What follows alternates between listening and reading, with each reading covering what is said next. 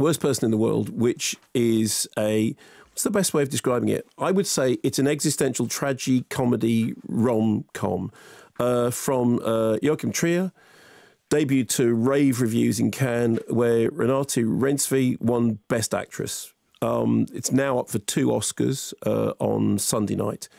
Described by its co-writer and director as a coming-of-age film for grown-ups who feel like they still haven't grown up. And the third part of a loose trilogy called the Oslo Trilogy, reprised in Oslo, August 31st. Julie is a young woman with an aversion or an inability to see things through. She feels like she never sees things through in her life, and her personal goals are hard to pin down, whether it's professional or personal or romantic. The 21st century has offered all this sort of possibility of mobility, and yet she still finds herself burdened by the fact that there is a kind of responsibility to succeed in the area of love. And what the film is about is, as you move towards your 30s, is time already running out? Have you already met the ideal person for you? Have you met them at the wrong time in your life or the wrong time in their life? What happens when 2 people who under certain circumstances would be perfectly matched seem to be existing on different timelines? And so there are 2 major relationships in the film. One is with a comic book artist who is older than her, with whom she has a relationship in which they talk about things that neither of them have ever talked about before, and it seems blissful. Yet she then finds herself gatecrashing a wedding when she has an evening with another man in which they test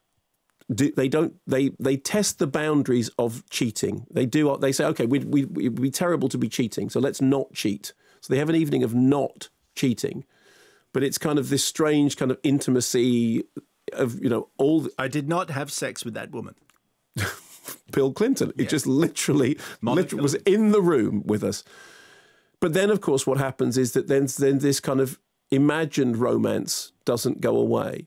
And so what the film is about is it's about desire, anxiety, modern life being both very open and fluid and mobile, but also weirdly oppressive. It's about the differing things that, to some extent, that men and women want from relationships, but more the things that people want from relationships at different times in their lives, and the kind of impossibility of making all those cogs tie together. And what it does is it's got its feet on the ground. It's, you believe in the character, not least because of that brilliant central performance which won Best Actress at Cannes, but you believe in the character's emotional makeup. And then there are these flights of fantasy. There is one sequence which is hallucinogenic and weird and almost horrifying and kind of strange and, and trippy.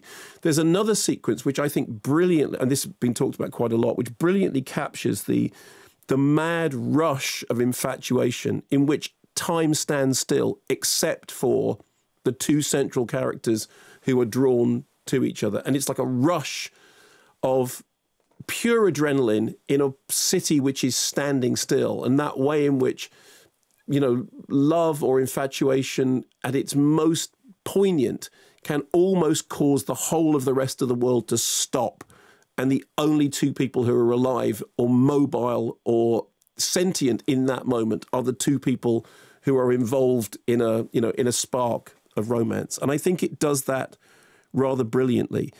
It also, I think, manages to have a kind of bittersweet humour that reminded me a little bit of Tony Erdmann, although they're very different films. I mean, Tony Erdmann is this kind of absolutely awkward Austrian-German comedy in which many of the laughs make you want to crawl up in a ball because they're so personal and so piercing.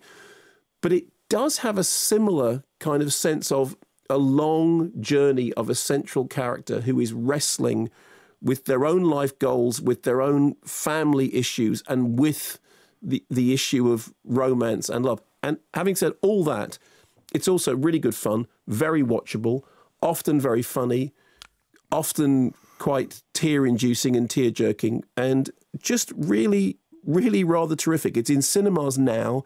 It will be on Mubi from May the 13th. And if you've seen the poster is of the central character, running with this big smile on her face, and then the title, The Worst Person in the World. And in a way, that juxtaposition tells you everything you need to know about the film, about the way in which, who is the worst person in the world? Well, we've all at some point felt we are the worst person in the world, even while we're doing something that makes us happy.